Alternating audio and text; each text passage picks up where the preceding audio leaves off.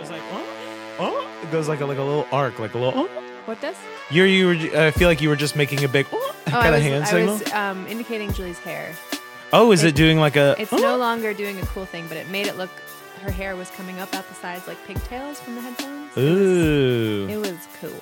That's dope. But now she just looks like. That's a interesting cool that like producer. to like a hairstylist that just like puts random shit on people's heads to like see like, where the it's hair out. goes, and then makes hairstyles up from that. That's a cool idea. You want to Headphone bring shoot. that? You want to invent that? Well, I this week? patented it. I'm that going to what go ahead and you're- trademark that. But And is that your thing?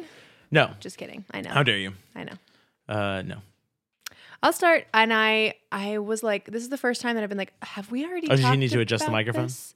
Yeah, but not the yoke. Okay. Yeah. Cool. Thanks. Have we? Because I feel like we've now done so many that I'm at the point where I'm like, ooh, I might not remember if we talked about this. But anyways, maybe we did. But I want to get rid of saying no problem in response to thank you. Have we talked about that? I don't think we have. Okay. But okay. say. I'll happily explain. I say Okay. it a lot. I say Sure. no problem as a Me response. too. Most people at some point do probably. But I feel like it's just about the intention of the thanks and or like what basically essentially it feels like no problem. What it's implying is that like it could have been a problem what you're thanking me for, but it's not a problem. Do you know what I mean? Like thank you for coming over or thank you for whatever. Like the response could have been yeah, it's a problem. Okay. I Well. did it. Okay. All right. So I do. I don't Ver- object. I want to hold your yeah, feet to yeah. the fire about this. Let's yeah. prove this issue some more. So while I'd say for a favor, no problem is indicative that like you are acknowledging that you are appreciative for someone to do something, and then for them to say, no problem, extend that. They're saying it's not a problem for me to do this for you. I mean, effectively by saying thank you, you're saying that you're not entitled to what they are doing for you. Now, there's a situation where if you're just like having a party and you say thanks for coming, and then they say no problem, then there's some sort of implication that it's like a favor that you're at their party. So I kind of see that as being weird, but Yeah. like explain to me what Well, your alternative is that because you would prefer. Because I just think that you're welcome is the best response. But how? Because I think like it's about the nature of like I think one thing is that I think saying thank you is a wonderful thing that everyone should say all the time. Agreed. And that if there No matter is- what the circumstances. always say thank you. Always say thank you. Thank you. Thank Thank you, you. Stephen. Thank you. That like if there is the idea of a problem happening, then I feel like potentially somebody might not want to thank someone because they don't want to like acknowledge a problem. Essentially I think it's really a semantics thing. It's honestly like Well, just- let's not. I'll get out and ahead of that and say that language does create yeah. our thought processes. Yes. Like it is absolutely. I mean, even if you just take 1984, it's like the whole point of removing words is that like if you remove certain words, then you can remove thoughts. So I totally Well, yeah, yeah, defend yeah. your defense. Yeah. Thank you.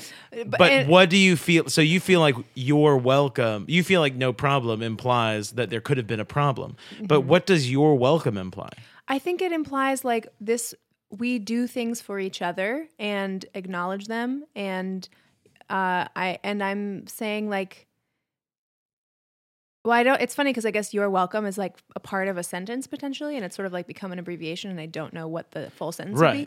Like you're welcome to blank is usually like welcome to or something, but it just feels like even putting the word problem in a response just like to me makes the act, whatever it was, have some potential negativity couched in it versus like the thing of like doing things for each other and how that's a positive thing and we should all do things for each other, acknowledge them and continue. Well, my mind immediately goes to the idea that perhaps it comes like from the days of like being bound kind of by hospitality, like thanking someone for welcoming them into, for thanking someone for letting you stay on their property as you're traveling and then that person going, you're welcome. Like you are welcome to come to in. be to this land. Yes.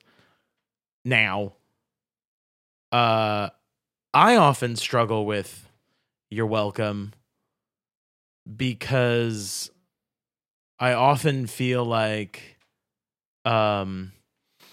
there's like a weird thing about like courtesies that we do that like really there are times in which we really do express gratitude, and you know when we are expressing gratitude, the language that we have to receive gratitude is often insufficient. And language like you're welcome, to me, no problem allows the person saying it in the position of receiving genuine gratitude a way of not effectively patronizing the one showing gratitude. That like if you were going through a hard time and you like, Stephen, can you please like talk to me about something, can we meet or whatever, and then I would be like, yeah, sure, and then we meet, and then you're like, like, thank you so much. If I were to just I would be like, well, you're welcome. I think you're welcome and my pleasure are two, like I just like that for that situation I feel like that maybe is nice, like because you're acknowledging like it's my pleasure to help because I like, or to give this thing or whatever. I think also I'm thinking about like often the encounter where I think about this is like random things on the subway, like somebody holding a door for somebody, or somebody like giving up their seat, or like doing you know what I say a lot? What? I say, you got it. And yeah, what does that mean? I don't know. You got it. But thanks. It doesn't introduce problem. Like you've got my There's thanks. No one's got like a situation of like entitlement. It's like, thanks, man, you got it.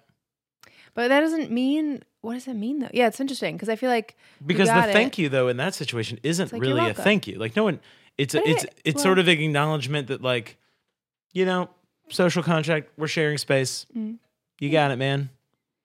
Yeah. You got it. I'm happy to do things to you. Everybody's doing, you know, everybody's making it work. Like, I don't know. It's just, I think that like they're all language that it's weird, right? Because it's sort of like automatic language that is in a lot of ways divorced from its literal meaning. Yeah. Just like, how are you? Right. Fine. Good. Then you move on to the rest of the actual conversation. And then you're like, and what was, and then you're like, well, how you doing? Well, I got fired and I broke up. Exactly. Yeah, exactly. But it still starts with, how are you? Good. Right. Oh yeah, I'm fine. On the verge of a nervous breakdown. Right, I'm fine. Exactly. But the yeah, that's what I want to get rid of. The like obligatory, how are you? Anyways, keep going. But no, there's something about, just the fact that it's like divorced from really whichever one. They're kind of divorced from their original meanings. And so when we are in a situation where it's not obligatory, then the obligatory follow-ups, I feel like that's when we start to interrogate them. And it's like this dissonance between what our rote responses are and what their meanings are when we actually intend to be using them meaningfully. So there is like a weird conflict there. Yeah. And yeah, no, like there's no way to deal with that in this maybe I just thing. want everyone to like actually mean what they say. Say what they mean. And say what they mean. What? That's me. That's what I want. Yeah. But yeah, interesting food for thought. How about you, Stephen? I think I just want to get rid of, you know what, screw it. I'll get rid of Christmas lists. Oh, Christmas lists. I think that, you know, gifts are a nice thing. And when someone like gives you a gift, like it can be really nice. But this idea of saying, oh, this nice thing that you are totally doing optionally.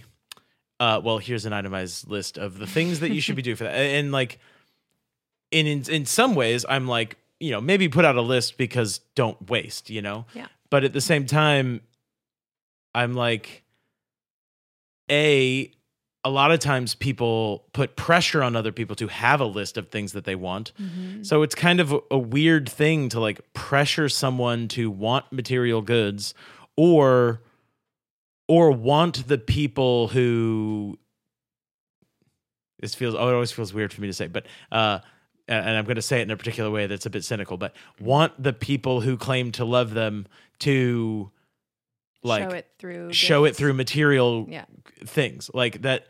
Like some people find not only that material goods are not a valid expression of love, but find that the pressure to entertain the idea that love needs to be expressed materially as like really bothersome. I mean, at the least, I guess it's tedious. Mm-hmm. Like there are things that I want at random points in time, but also I have prioritized them in my brain because if I really wanted them and they were a high priority, I would have bought them. Yeah. But yeah, no, it becomes an excuse to buy crap. And you're right. The idea of like making a list is like the need to engage, to be like, what do I want in the material consumer economy? When like before you made that list, you might have not felt like you were missing anything. It's like suddenly now you have to like find something. And so I feel like we should actually, just take it maybe to a crazy level further, but like gift giving as a like requirement of a holiday, like just that should be out, it's all like it should be gone, because it's like giving gifts is beautiful if they like mean something and are for a reason. So I feel like it's like, wouldn't it be cool if just whenever you were like, oh, this thing reminds me of that person, or I want to make that person a thing. And I don't know if you've ever done that or experienced that, of like had someone come to you and say, hey, I saw this thing, I thought of you, I thought you had to have it, and they give it to you. It means so much. And then to me, if someone gives me a gift on my birthday, I'm going to be 100% honest. If it's not my parent, I'm like, why'd you give me this gift? Well, I feel so indebted to you for this gift. And now I'm also thinking about the fact that like 3 months ago when no one was giving gifts at your birthday, I also didn't give you a gift. And now I'm sitting here thinking about how you're a better friend than I. And like, no, it's terrible. It's terrible. Well, I will happily not give you a gift on your upcoming Gina, birthday. do not give it. We're having a joint birthday. None of you are invited, but you are invited in spirit. But yeah, I dislike it. I dislike really the idea of gifts in general. I dislike that. Like, a couple of years ago, I found myself not really wanting anything. Mm-hmm. So I had like 2 things on my list, and then the rest I was like, you can donate to the Southern Poverty Law Center, to Planned Parenthood, to the ACLU, and like a number of different organizations in my name. Yeah. And actually I put in that in an asterisk. I was like, as a matter of fact, you can have it. You can like have it in your name. It does not need to be in my name. I'd rather just the money go wherever it goes. If putting it in my name gives me the tax deduction, but you want the tax, take it. I don't care. Take it. I want them to have the money. And did anybody do that? No, I got like, I got those 2 things and then a bunch of extra stuff I didn't ask for. Totally. And it's so wasteful. It's so wasteful. Yeah. This year I'm doing a thing. I haven't figured out how exactly to phrase it yet, but I want to like tell everyone in my family, like, I do not want stuff this year. Like, I don't want anything. Like, please don't give me a gift. I would rather spend some time with you, because I know if I say like, you can donate, like most of my family just won't do that. And like, it does become a weird thing, because it's like some of my family members, like they are just live more material, like finding value in those things. And so it's like, and a way to express something, and I'll buy you a thing, like, whoever it is, if you like really want that thing, but I just like don't want anything. Yeah. And I think it's like a relic of, and I talk about this with, like older family members, and it's definitely a product of like 80s and 90s, like really material culture. And I think that like, while it's wrong to say like, to label any generation, like as a whole, but I definitely feel like the people I know in New York who haven't said, I'm going all in, I'm gonna make as much money as I fucking can and fuck anybody else. The majority of people that I know are like, they have met the like quote unquote establishment with a big degree of skepticism, with like, you know, there's a degree to which these like institutions that have been set up and like all these things that tell us what to want, how we should express material things, that like that they're wrong to begin with. Like they're unsustainable, and they have to convert us into wanting those things so that they can stay alive. I read this article in Forbes, and it was about like, oh, the dark side of socialism is rearing its head around, and it was all about these two laws in New York City that are like damaging local businesses. One being the $15 minimum wage, and the other being this like fair work week rule, which means that people basically have to know their schedule ahead of time. Mm-hmm.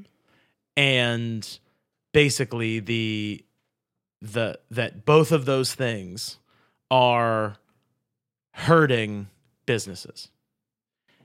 And I'm like, well, what you're saying is that it's hurting business that they can't exploit people. Right. But, something, this is supposed to be from the not business, not personal, it's just business class of people. Well, if those people should be met with, if your business is based, if you have to exploit people to keep your business afloat, then you don't have a good business. Like you just don't. True. And what you're saying is like the weird tedium of planning someone's schedule 2 weeks in advance is more of an impact on business than it is on the people who are working in those jobs, who are waiting to the last minute to figure out how they're going to like negotiate childcare, like if they have any free time, whether or not they're allowed to have any sort of life outside of their job. Yeah, it's a very frustrating thing. We've gotten off the topic. I sort of a loaded gun on this issue, but I wanted, it was a case in summation, Christmas lists. I want to get rid. They're out. Let's materialism stop as giving a each other whole. Gifts. Yes. Also, of material goods. Agreed. It's so wasteful and pointless. Dope. Yeah. So wow. All right, we're changing the world. Yeah. Let's shall we do the right thing that we're supposed to do and like start the welcome.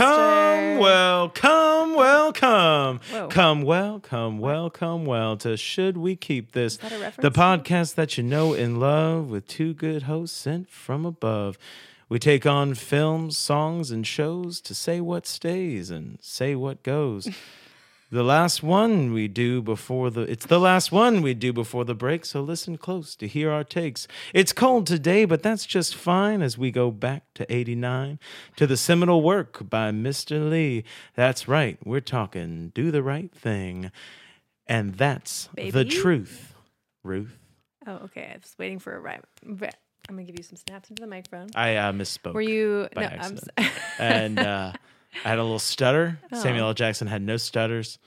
I could feel you channeling, yes, Mr. Senor Love Daddy. Right. That was beautiful. Thank you. Done, Stephen. Thank you for You're really listening outdoing to yourself. We Love Radio 108 FM.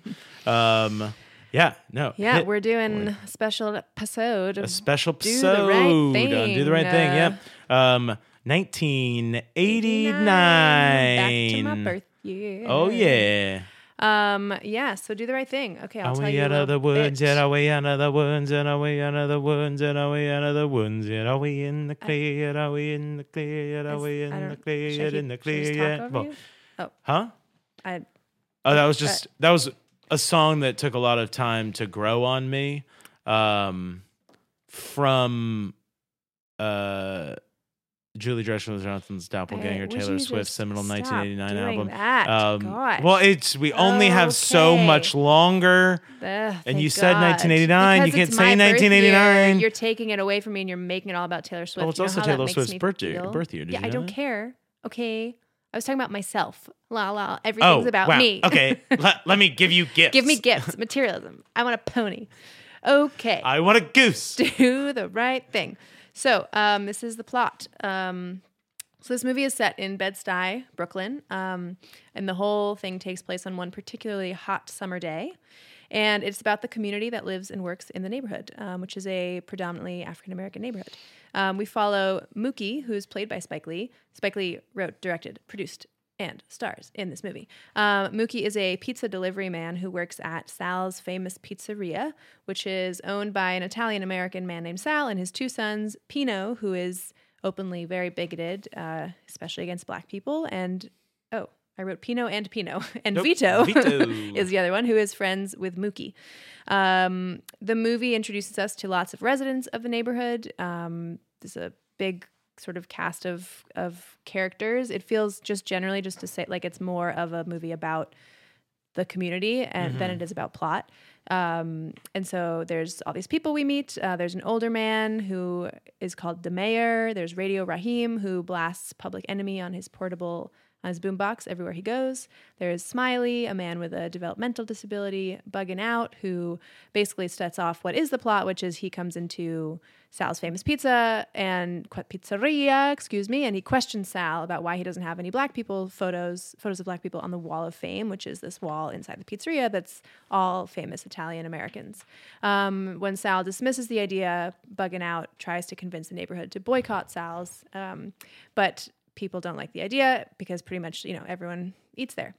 And as the day goes on, the heat rises, as do the tensions, as does the tension. Various things happen. Cops arrive to turn off a fire hydrant that some of the teenagers have opened on the street to cool off. Fights almost break out periodically throughout the day. There's a white man who owns a brownstone, and he scuffs up Buggin' Out's new sneakers. That almost starts a fight. A group of Puerto Rican men have a music battle against Radio Raheem, where they're both like playing different music, and so like it almost goes to a head there. Mookie almost gets fired because he takes too long of like a break basically to hang out with his girlfriend Tina. You can just feel this sort of simmering, escalating feeling that something is going to happen. And indeed, it does. That night, just before Sal's Pizzeria closes, Buggin' Out arrives with Radio Raheem and Smiley, who are the only two people who joined in on his idea of boycotting the pizzeria, demanding that Sal changes the Wall of Fame. Sal smashes Radio Raheem's boombox, which causes a very violent fight to break out. The police arrive and put Radio Raheem in a chokehold and kill him. And then when they realize that they've done that, they quickly leave the scene with his body, and the neighborhood explodes. There's basically, a mob of people who, vandalize the pizza shop. They smash everything, set fire to it, while others in the neighborhood sort of look on in disbelief. The fire department and the cops come. More fighting ensues. It's total chaos. And then the movie ends basically the next morning when Mookie confronts Sal, and we sort of see like the burned out remains of the pizza shop, demanding his weekly pay, and the two sort of cautiously seem to reconcile. And Mr. Senior Love Daddy, who Stephen was channeling beautifully, a local DJ, sort of ends the movie dedicating a song to Radio Raheem and saying that this next day's forecast is supposed to be even hotter. And then over black, we see two very different quotes about the use of violence, one from Martin Luther King and the other from Malcolm X. And that's the movie. Essentially, there's so much that happens and so many more characters, but, Right. And as you said, it's more, it basically builds, it's almost like the third act is where a lot of the action happens, and and much of the first two are kind of layering the tension and the different like inner workings of the neighborhood and how everyone sort of relates to one another, and basically kind of lays the foundation for why the last bit is able to be set off. Yeah. So this movie was made for $6 million, made 37. At the time, Siskel and Ebert, they ranked it the best film of 1989, and they ranked it in the top film of the decade. This film, though, we talked about the controversy when we were talking about 1989 because it received a nomination for screenplay, and Danny Aiello, who plays Sal, received a nomination for Best Supporting Actor, but it did not receive a Best Picture nomination. This is Spike Lee's third movie.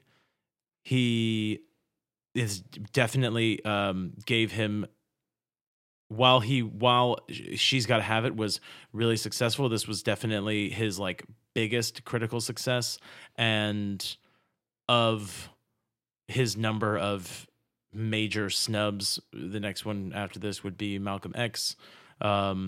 He also was sort of central to the first, not the first, but like the big push a couple years ago with like #OscarsSoWhite that sort of pushed the Academy to expand its voting base so that there could be more, better representative voting base to represent the films that were coming out. And at the time, his film that year was Chirac, which was an adaptation of a South Side Chicago-based adaptation of Lysistrata that he did all in rhyme with Samuel L. Jackson as the chorus. And a lot of the controversy ended up being trivialized in the direction of like Jada Pinkett Smith talking about Will Smith. But I honestly think that the reason that people focused on that so much was because if they focused on Spike Lee getting snubbed, then they would not have, there would be no jokes to make because like he made a really interesting, like really cool movie. Yeah. That was like, and that also didn't get nominated? No nomination. If I'm not mistaken, his first film to be nominated for an Oscar was Black Klansman. Really? Yeah, who went on to be beat by Green Book, which is driving Miss Daisy again. Yep. And then, so in terms of the stars, this really like changed. If it didn't launch, it changed a lot of people's careers. Danny Aiello credits, even though he'd been in film since like 1970, and like one of his first films was The Godfather 2. He credits this movie as like the first one that sort of gave him a focal part as opposed to just like, a named sort of henchman. This is Martin Lawrence's first film. This is Rosie Perez's first film, and she only took the job apparently because her sister lived 4 blocks away. She was from LA. And then this is Radio Raheem. His name is Bill Nunn. This was his second credited film role. And his first was School Days, which was Spike Lee's preceding and second film. And then this film stars Ozzie Davis and Ruby Dee as both Demare and Mother Sister. And those are two like giants of both New York theater and film, as well as the civil rights movement. Ruby Dee was the first black actress to play a lead role in New York Shakespeare Festival. She emceed the 63 March on Washington. And Ozzie Davis was, he's an award-winning playwright, actor, poet. He delivered the eulogy at Malcolm X's funeral. Wow. And they'd been married since 1948. Both have since passed away, him in the mid-2000s and her in the early 2010s. Roger Guenver Smith, who plays Smiley. This is one of his second film role. Literally, the part was written for him because he just pestered Spike Lee until he gave him a role in the movie. Wow. And he's like a giant of solo shows, of solo theater. he writes a number of really cool, really interesting solo theater work. And then this is one of Samuel L. Jackson's first named film roles. A lot of his stuff, if you look at his list prior to this, it's like bum or gangster or something like that. It's like just titled sort of trivialized roles. Whereas this one, he's like much more forward. And then just other fun fact. Some other fun facts. There is a Hey Arnold episode that parodies that goes through sort of the plot of this film. It doesn't seem like a parody. Really? It just seems like a Hey Arnold episode that's a Do the Right Thing episode. And it's also about race?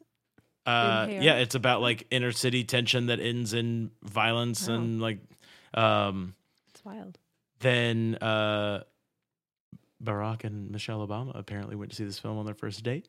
Oh, wow. And then also in order to shoot the film in Bed-Stuy in the 80s, like on that block, there were crack houses that they had to shut down. And there was so much, there were so many like threats to them that they had to hire the paramilitary arm of the Nation of Islam to do their security. Whoa. Yeah. And so like, and there's all the, like, there's reports where they would like, they would tell the cops, because the cops would be seeing, these guys in suits and bow ties being like, what are they doing here? And it's like, oh, those are just bodyguards. And he's like, what I didn't tell him is that they were Farrakhan's army, Wow. Like, Yeah. Wow. Yeah. Another fun fact, maybe I was watching the little New York Times video. They have the Anatomy of a Scene stuff, and they had Spike Lee talking about the sort of culminating violent scene. And just one thing from that I learned that I thought was interesting was that the block where they filmed it in Bed-Stuy was renamed after the movie came out. Was renamed Do the Right Thing Way, given one of those like extra little street placards. And it was apparently the only street in New York City to ever be named after a movie, according to Spike Lee in that video. Like directly, I bet that. Like the title of a movie. Yeah, no, I could see that, because I mean, Yeah. you see lots of streets named after actors Right, and writers, right, but you right. don't really see But, like, anything the named title after of, yeah. Yeah, so that's I mean, although 42nd Street, obviously named after the musical 42nd Obviously. Street. Yeah, you're right. That came it first. it was just 42nd Street was just like it another was just street. a play. Yeah, Yeah, it was just like it was one of- unnamed. one It was of like hundreds. 40, 41, Right. question It was mark, 40 plus 43, 1 1. Yeah, 40 right. plus 40 plus 1 plus 1 street. right. Yeah. Gotta come up with something yeah. catchier. But then actually every year, and we'll see what happens now. I don't know that he'll continue to do it, but since his death, he had a big block party on Do the Right Thing Way. Who? Spike Lee. Since whose death? And in honor of Michael Jackson. Oh, I see. So where it's unclear the future of that. Mhm. But Mhm. yeah. So Yeah. voting time. Let's do it. Let's do that right thing and vote. Voting is the right thing. Voting is to the do. right thing to do, and always. Yeah, Everyone- always. Everybody vote. No matter what. There is Vote. not an election in the next couple weeks, but there will be one soon. Right. So vote. We'll show you how. 1, 2, 3. Keep Yeah, it. We definitely. Obviously Holy have to keep shit, it. keep it. God. Yeah. This is the only movie I think that like if you updated, like if you rewrote nothing Mm-hmm. in the movie, and like if you remade this movie changing no words, Mm-hmm. people would believe that It was written. it was written for first now. Well, that I know because it was so eerie to watch it, and so many things that are being talked about now just were like not only, of course, the obvious, enormous one of like police brutality, but like gentrification, you know, and Mhm. all of these things that are in the movie that I'm just like, my God, this is so. It's so frustrating because it feels like nothing has moved forward in Right. 30 years, you know. And you get like the fact that it's like there's this kind of wishful thinking that the discussions around like racially motivated violence around 2014 because of smartphones, because of the inability to basically hide your actions very long, and also the ability for people to capture it and put it on film and put it out there, that somehow created this larger conversation. Well, it's like, no, here it is. It's been right happening. Here. Right. Right. It's right here. Everyone, the two most famous film reviewers of the 1980s and really just ever, Siskel and Ebert are films haven't been around long enough for there to be more famous reviewers than Siskel and Ebert. They said it was the best film of 1989, and yet people are still debating whether or not it's an issue. The fact that there are flags, black and white flags with a blue line in the middle, means that people are willing to debate whether or not what happened in this movie was wrong. Like, it is very impactful. Yeah. And so interestingly made, so I was talking with Quinn because we watched it together, and I was just thinking about, and this is not like maybe the best place to start, I don't know, but like about the question of why it didn't even get nominated, because like it, and essentially what he was saying was like, well, like it is such a, just in terms of even like the way it's made, like the script, the fact that there isn't like a clear structure, like the way that we're sort of used to, like first act, second act, third act, like the like it's just so much not about plot. There obviously is a plot, but it's sort of like made in a way that is very inventive and very much like doing something new just in the way of, in the storytelling. I mean, there's all these scenes too that are just like directly to the camera, which are like, like there's just so many things about it that I think are so inventive and really trying to tell the story in the way that Spike Lee wanted to tell it. And so, and I was like, and that is adding that on to the fact that it's such a good movie and such an important movie, and also somehow is still funny, like all of these things, right? Like to me, just makes it seem even more like it should have at least been nominated, which makes me feel like the reason it wasn't is because it was like people didn't want to go there as far as what the movie was saying. And he was saying like, well, or maybe like because of the Academy as an institution, like he was essentially questioning, and I was like, that's an interesting question. Like, typically when we look back on the movies that like have been nominated or won, like are those typically movies which sort of defy like the quote unquote good storytelling, like classic storytelling, or are they ones that try something new and are therefore like seen as new and interesting? And I was like, I like my instinct is that they would be inventive modes of storytelling. I'm always very weary of anytime someone talks about like, how people, as if there's some sort of like cabal of people who have like established rules of storytelling, because it just doesn't seem to hold up. All I mean is the ways that movies are typically and have been shot and stories have been told, Yeah, but like, I mean, I feel like now while he is,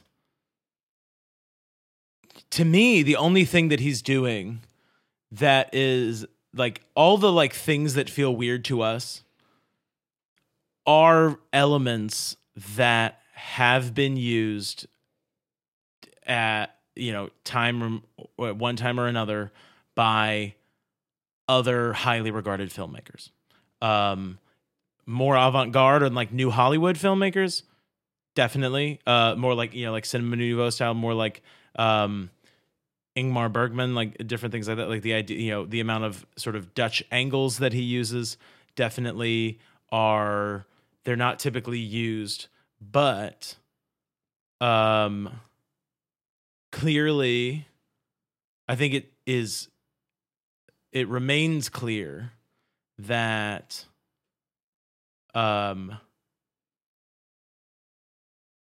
so I think that what we're really getting is we're not getting a narrative that allows the voting base of the Academy to put itself on the right side of the film. And we're not getting stars that the Academy has given it seal of approval on. Like if you look at Moonlight, well, Mahershala Ali does not have a very complex part in Moonlight. In terms of the people who have complex parts in that, it is middle Chiron and older Chiron. They have the tough parts, the parts that require acting. Like also, I mean, the cinematography, those things were like amazing. But he was the actor with the most credits. Danny Aiello was the actor who had been around forever, regardless of however anyone else performed. Right. He's the one had been around twice as long as anybody else. So, like, you know, and he's the one who you could say, made a mistake, but, you know, really he was pushed. Like, if you wanted to make that argument. Pushed into what? Made a mistake with what? As in he shouldn't have, like, in the end of the film, said the N-word and broken in the Radio story. Raheem's. Sure. Okay, I didn't know what you were talking about. I thought you were talking about the actor. No, I mean his actions in the film. Like, you could say, like, someone could explain away his actions and say that, well, you know, he gave all the chances that he could, and then he, you know, lost his temper and he made a mistake, but, you know, it wasn't his fault, right? And so, you know, unlike John Turturro, who was like really good in the film, but unmistakably like a bad guy. Yeah. And so it's more and really Danny Aiello's character is like it's there's something interesting to him, but it's also interesting that like this bad guy, like that basically this thing happens. And John Turturro leaves more entrenched in his bigotry, and Vito is potentially sent further in the direction of his brother's bigotry. Yeah, it's like a very they're also like the fact that this film layers these the issues like so well that like Sal really we were just like they should have just stayed closed. They should have just stayed closed because you know what happens is they close for the night and then Martin Lawrence and his posse they're like, can we just get a little bit more pizza? And so he decides to like let him stay. Right. Which is also but very tied to like the complexity of like the situation where like if it was John Turturro who was in charge, right. He would have been like, fuck no, the door's closed. I'm not letting more people in here. But and he Sal says he loves like, the neighborhood and he loves the kids that they grow up on my on he's like pizza. they grow up on my food, you know? Yeah. And right. And then you know, and then right.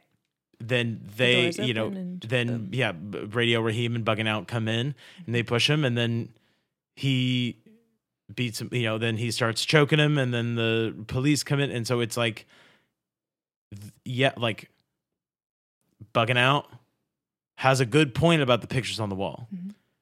Danny Aiello has a good point about the pictures on the wall. You know, he's Radio Raheem, like they're like they all have their point. Like they did the wrong thing by busting into they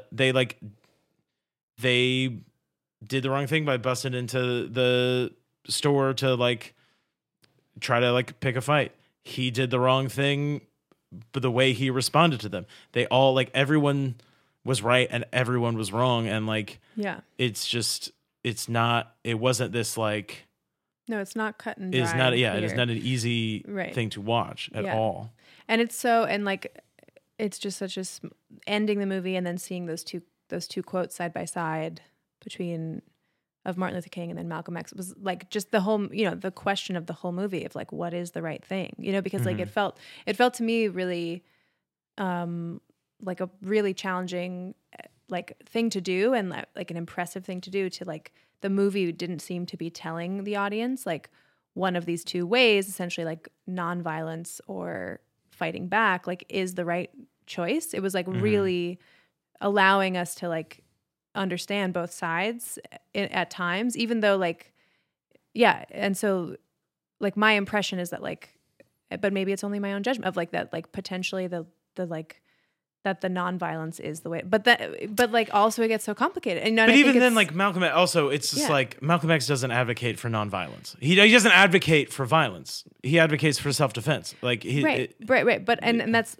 totally no. And I'm not saying, of course, like, but the idea of like the question of like when something has happened to you, like what do you do in response? Sure. You know, and that's what I mean. And like the whole movie is like us seeing little moments of like something is happening to somebody. What do you do? You know, and then in the end, of course, finally, like this one choice is made. And it just does such a great job of like showing us understanding why those choices, like, and in the end too, like everyone is so hot and sweaty and like you can just feel that was something that Spike Lee said in the interview, in the little scene, the video thing was like, you know, I want people watching this movie in air conditioned theaters to be like sweating through their clothes as they watch this movie. And like, I feel that. But like when the violence happens, it's like, it so clearly is not the answer, but also you can understand why it starts, you know, like you understand both sides of everything.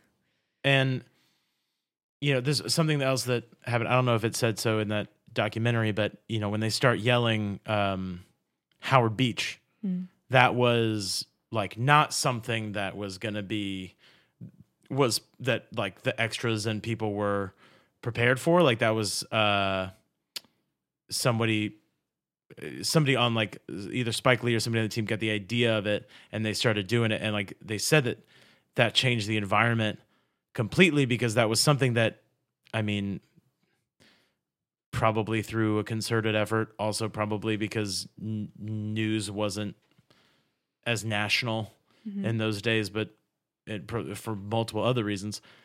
I hear Howard Beach, like I don't know anything about it, but when they yell Howard Beach, it was something that like basically these two guys were killed because they were basically lost, and then this like mob of white people killed one of them and chased the other one, and he ended up running out into the street and getting hit by a car, and you know no one was charged in any way. And so like the 80s was like there were a number of racially motivated killings of black people in the 80s, and that this was sort of coming on the, well, I was going to use the phrase coming on the tail end of, but it's in response to, but really in the middle of the tail. Yeah. And just the continued relevance is, I mean, while the continued relevance is disheartening, it's also just like, it's just amazing to see a film that like really touches kind of, I don't know, everything. It's one of the only films, when I talk to people, I'm like, it's one of the only films that I feel like depicts New York. Yes, a lot of things have changed, but it's way closer to the New York that like we live in and experience than like Master of None or Sex and the City or anything like that. I mean, like the idea of someone not having air conditioning in the summer, not unusual. Right. Yeah, no, and there's so many ways, just like so many little details that I feel like I can't even name that feel so authentically New York. Even just living in, just it being in like a sort of farther from center neighborhood where not every house is pristine, you know, and like it's just something that you're not, that doesn't really get shown in New York things. I mean, shy of like, I mean, even Frances Ha, really, like she was poor, but she was always like living with trust fund people that could pay for great apartments. So like even then she wasn't she was like a poor full-time dancer living with rich people. Yeah, so it's like the only, you know, film well, his films in general, but this is the film of his that I'm probably most familiar with. That shows a New York that I'm familiar with. Yeah, for sure. I also just thinking about this is not related, but like thinking about the way it's shot, like there's so many, not only so there's so many scenes where it's like either one person is like speaking basically to the camera, and we understand that in them speaking to the camera, like they're speaking obviously to somebody who is not shown on screen. But then also there's a lot of scenes where it's like two people having a conversation, like it's less stylized in the sense of like, there's one extended sequence that's really amazing where like every one person at a time, like directly to the camera is saying, you know, like stereotypes, just epithets about like a particular group of people. And then we like jump to somebody who is from that group and they're saying them about somebody else, you know, and like, and so like, but then also even within 2-person scenes, like there are more shots, it felt like, where you see like only one person in that conversation. And it just like the sort of form and content thing of like, it felt so clearly like people not seeing each other, you know what I mean? Or like just like being so like they're not like connecting. They're just sort of like, there's assumptions and there's, you know, like what I'm putting on somebody. And so like all we see in the frame is just that one person and not like the two people in dialogue or even responding. Like we don't see their like facial responses as they're talking, you know what I mean? Like this sense of like isolation kind of. Even when I see that also when like, because this film is pitting a number of different, or like showing the tension that arises from these various different like groups. You also have the kids that like when they are making fun of the mayor, and then he has like a pretty moving monologue about how like you can make fun of me, but until you like are looking at kids that you can't feed and like all these things, like you have no idea. Yes, I'm at a low point, right? But I have lived through a lot of terrible things that you've never had to live through. So think twice before you make fun of me. And then they're like, they just start like making fun of how they're never going to be in that situation. And like those shots are all like dead on them. There's no like two shot that's capturing both of them at the same time. Right. Yeah.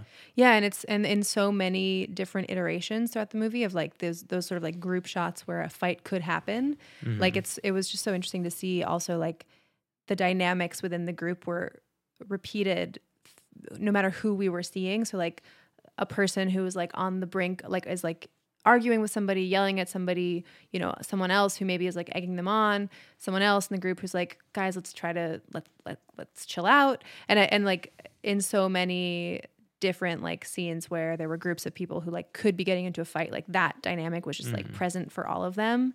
And so like just the feeling of like everybody in their own sort of separate corner, like we're all going through the same thing, but all we see is like ourself, you know, or like we just like can't see that somebody else is having the same experience. I don't know. Yeah. And that like everyone is having that experience, you know, with the guys that sit on the corner, they are almost entirely comedic. You know, they're just like going back and forth and they're hilarious. They're so funny, yeah. So funny. And then randomly there's a part where the cop car drives by and it's just this sort of back and forth stare down between the two of them. So it's like, you know, there is no one in this situation that is carefree at all times. Yeah, right. You know, Samuel L. Jackson is, by virtue of being in the radio station, sheltered from it to a degree, but like, yeah. What that reminds me, so this might be bullshit, but I was like, maybe the structure of this film is more like a radio program than like a movie. Do you know what I'm like? Okay, just hear me out. Like there is a like tone and theme to it. And we see these little like blips of different relationships, different characters, like in their own kind of little worlds. And much like, individual songs that are maybe part of a program that is a particular like type of music or something. So that was my thought. I was like, ooh, I feel this radio connection. And especially because, because he as a character, like, he has a radio show and it's happening the whole time. And like, at the beginning of the movie does a little intro of like, good morning, this is what's happening, and like periodically has these little like we hear him over the radio. And so that was my thought. I was like, ooh, maybe it could be structured like a program, like a radio program. It doesn't, that's all. So, okay. I think it's interesting. I also think that like there is this idea of there is like a sense of unity amongst everyone by like virtue of where they are, where it's like, everyone's listening to, the Love Doctor. Mm-hmm. And so he's able to, by virtue of like seeing everything on the block, he is able to talk to everyone. Yeah. And like he's sort of a narrator that is watching it unfold. And so he's sort of able to comment. And Spike Lee definitely does have a tendency to do in a number of films.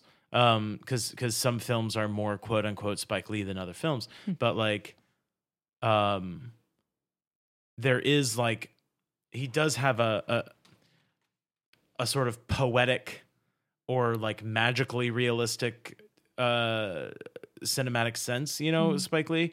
And so, you definitely see that, but I almost see like how you get these individual portraits of the Koreans, of Sal, of the Puerto Ricans, of Bugging Out, and then you sort of see down the street or some sort of passing thing, and you realize that they're all in the same one place. Street, basically, yeah. Yeah, I feel like this radio show that they all listen to is another thing that sort of permeates through and like connects them all and shows that like this, I mean, really, like all of this is happening on only one block in only one day. Right. And so, times 52 times to all time, so like, yeah, it's definitely like a localized metaphor for what we can be expanding. And then like, really he's sort of he could be like a signifier for just the way that the media comments on things. I mean, really the media doesn't comment on what's going on the way he does. He has much more care for the situation than the media does. Part of the community, right? Seems. And has one of the funnier moments in the show, because did you notice him through the window when Mookie was delivering his food? Mm-hmm. Like, so when he's delivering the food, he's talking to Vito. Yeah.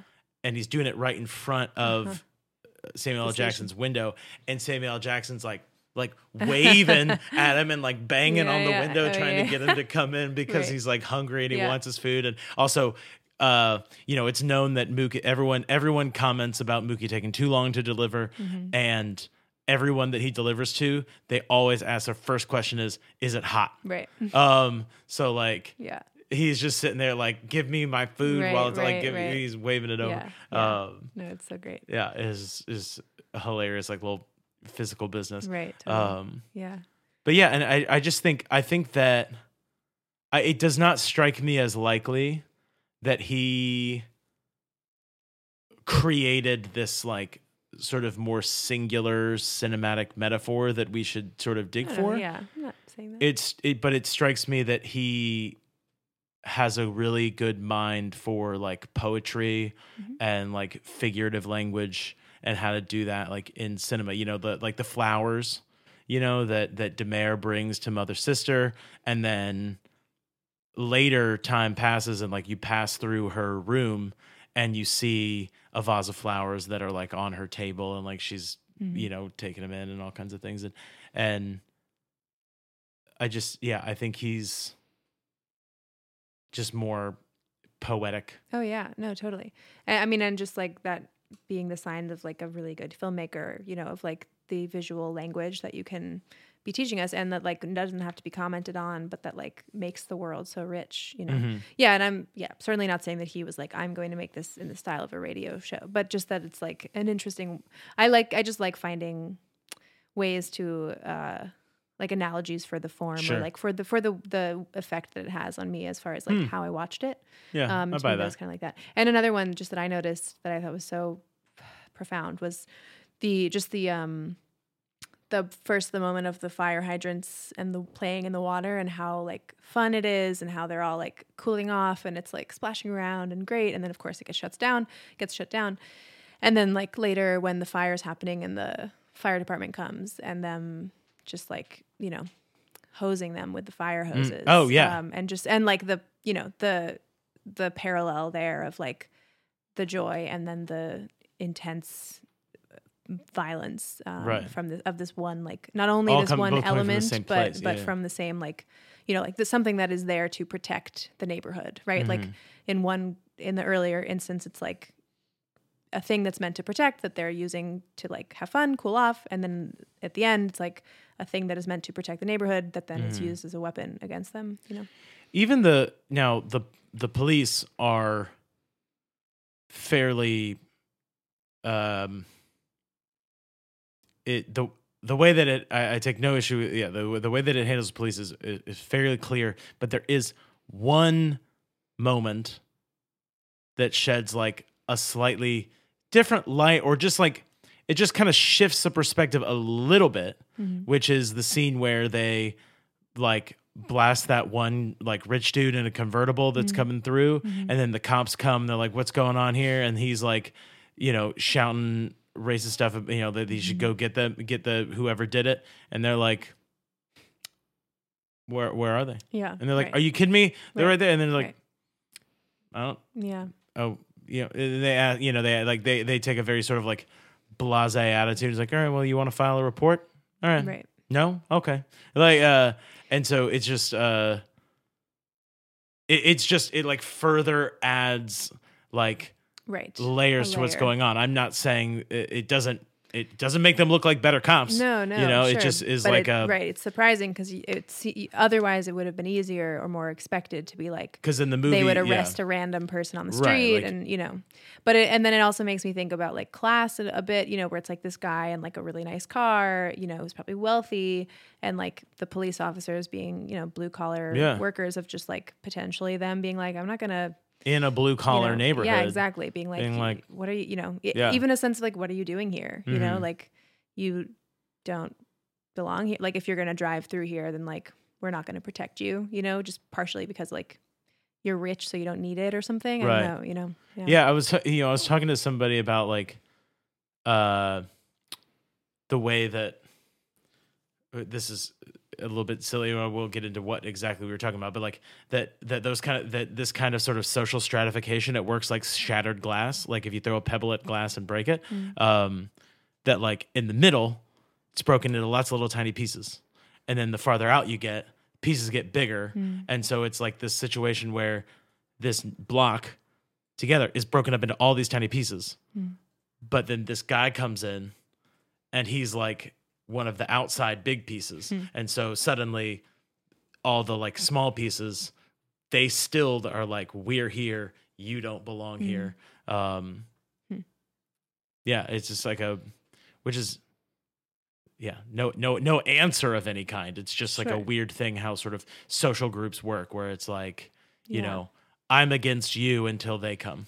Right. Yeah. Yeah. And it makes me think back to that thing of like, you know, the sort of trading epithets, like group by group, you know, of like, it's not simple for anybody. Like everyone, there's like there are like, it's not as easy as saying like, well, all the white people in this movie are going to have each other's back, you know, because like Right. that's also just not how things happen, you know? So like, Yeah.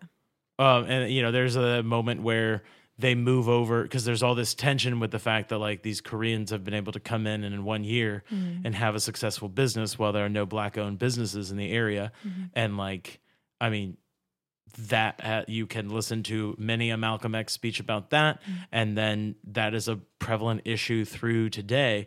And so when the sort of violence starts to break out, the next thing that they start to tension starts to get directed toward them, towards them, yeah. And he's like, he's sort of the guy who owns it. He's like shaking a broom at them, and then he's like, it's like this kind of comical moment, and they laugh at it where he's like, like, I'm you, I'm black. And right, we're the same. Right, we're the same. Yeah, and it's this issue where it's like, yeah, he is the victim of racism too.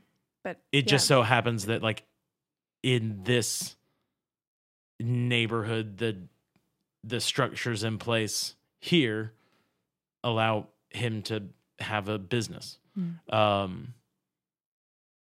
It's just more complex than yeses and nos. Right. Well, and even like when the three guys are talking on the street, because they're the ones who are on the corner, they're the ones who like bring up the, like, they've been here a year and they have the successful business, and like, why don't we have a business? Like, there's no black owned businesses. Like, I'm gonna start my own bit, and then like, but then it becomes this thing of like, well, but have you done anything? Like, you're just sitting here talking, like, you haven't, you're not gonna start a business. What do you, and so like, yeah, like, it's not, the movie doesn't tell us that, like, necessarily that, like, yeah, that like like somebody has tried to start to like open a business and failed, or whatever. It's just sort of like becomes a more, I don't know. Yeah. Issue. And then and there's also a scene that was, I think it was, I don't remember it. I think it was cut from the movie, that while Jade is doing Mother Sister's hair, she talks about how she lost her money, and that it was because her husband, like, invested it all in like black-owned businesses, and they all failed, and so she just wanted to like leave the neighborhood entirely. So there's this a whole kind of like, there's an issue of like, what this talk of like wanting these businesses, but also like, I don't have any sort of language to discuss the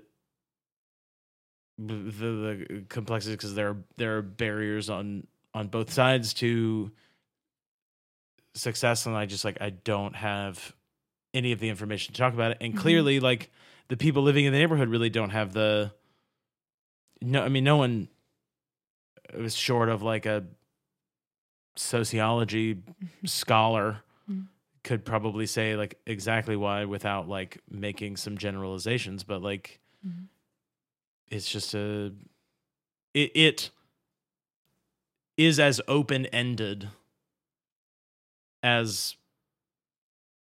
as complex as the issue is, just sort of in general. Now, the Love Fest should come to an end, because one thing, if it, about 10 years after this, Spike Lee stopped being in his films, and I think that was probably okay, because he's not a great actor. Great. Yeah. But that's one thing that's like, meh, he's not great. But so the nude scene with Rosie Perez. Watching that, to me, it was like pretty clearly a body double. But in reading this, apparently it is not. It's just it seems very clearly a body double, because it's her, and she like, quote, takes off her clothes, and then suddenly we've got this naked body that's being shot from the neck down. Typically speaking, if you're so deliberately not seeing somebody's face, it's because it's not them. Right. But or that's so weird. Yeah, if like her face is deliberately not in it, but it's her body, then it's like just straight up, obviously about objectification, right? In a weird way. Yeah, if it's not a body double, it's like a very bizarre form of just very deliberate and obvious objectification, which Spike Lee has received criticism about in the way that he, in his early works, shoots women.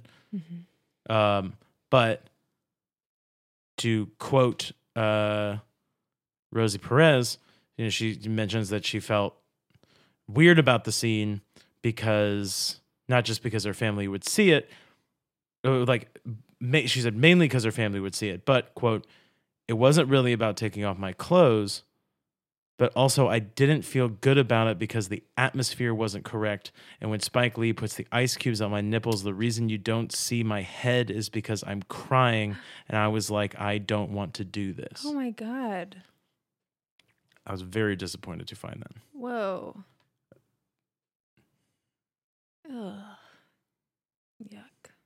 Because also the scene doesn't belong really in the movie. No, it does not it fit. doesn't. It's just... And if it it's had just just been like nothing- the other parts of it, fine. Like where, you know, Yeah. he's like, thank God for thighs and kneecaps. And like that was kind of funny because it was like elbows, like, Yeah. and he's putting the ice on all those places. And we don't actually see anything explicit until this one Mhm. straight on shot of just her breasts. That's really, that's so gross. And she was crying and they still just like did it for and it's obviously doesn't serve a purpose. Like in terms of the plot or the relationship, even Mhm. nothing. Yeah, that's really gross. Yeah. That, yeah. Ugh. Yeah.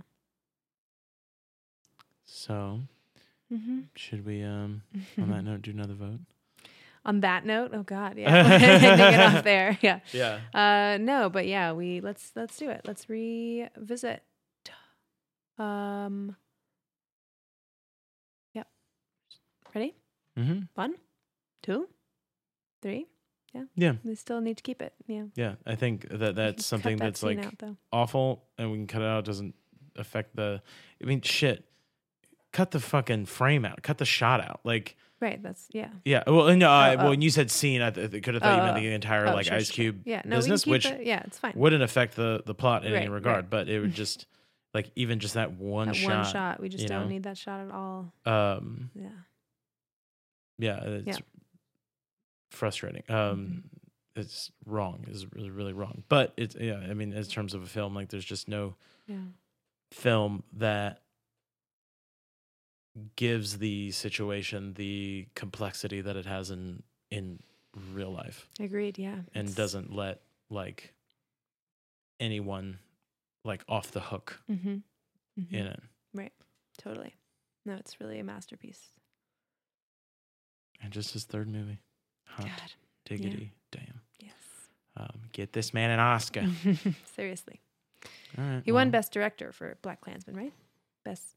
I think so. I think he won Not Best maybe. Picture, Yeah, but and then Best Director. I remember. him winning one, but I having can't remember if it was a something. lifetime achievement or if it was for. Pretty sure it his was Best director. Director or Screenplay. He won. Live checking. He won for adapted screenplay. Screenplay. So he was nominated for best director. Who won for director? That was too much. It doesn't matter. Oh, director, right? That was it was the one. Oh, it was for Roma, what's right? No. I think. Oh, no. Yeah, it was for. No. Oh, yeah, because Best Picture was. No, It was no, the Cuarón, guy, Shape right? of Water, wasn't it? Who did Guillermo Shape del of, Toro. I thought was think that the right so. year? Wasn't it? Maybe I'm mixing up years. Anyways, we're not talking about Oh, those look, movies. It was Cuarón. It was. Oh, okay. Yeah. He won for For Roma. Cool. Yeah. Nice. Got it. Awesome. All wow. right. Well, boom. We did yeah. it. We're gonna take a little break. sweet, sly little holiday break. Holiday break. Yeah. Yeah. But we're gonna come back and it's all keep your films from eyes Australia. Crocodile Dundee. Kangaroo. And that weird Kangaroo Jack. Yeah, none of us are going to Australia, but so don't be misled. But No one's going to Australia. Yeah, Staying we're gonna on this side of the date line. Okay. Yeah. Okay. We will just check. Weird one check with your, the okay, mermaids. You're not gonna let me What's that say Australian show with the that's mermaids? New Zealand. Oh, wait, what? The mermaids. It's like a thing. What is that? With What like is the that? live action thing. Yeah. Oh man, I don't remember what it's called, but yes, I He'd be know like, exactly what you're talking mermaid, I'm about. So Australian weird. mermaid. But anyways, Mr. G, we're gonna it's be back probably with the Mr. G. '90s in the new year, Ooh. which is fast approaching. Can you believe it? But New decade for a new oh, decade. yeah, new decade. I'll be yeah. I'm 30. It's not about Okay, I thought yeah, it was you're about- already in a I'm new 30, decade, but starting next year. Yeah, new decade. But anyways, for check a back new though decade. around the holiday times because we will be throwing one more special One fun. more special. You'll get to meet Quinn, who we talked about. Oh, yes, now Anyways. he was referenced earlier today. Yeah. All right. Yes, he will Well, have a happy Australian Throw some New Year. shrimp on the barbie. There's some As they prawns say. on the barbie, And as I'm they sorry say, to where the everyone who is toilet goes Australian, the other 'cause way. this is- And that's the truth, Ruth. Perfect. That's the truth, Ruth. That's for sure.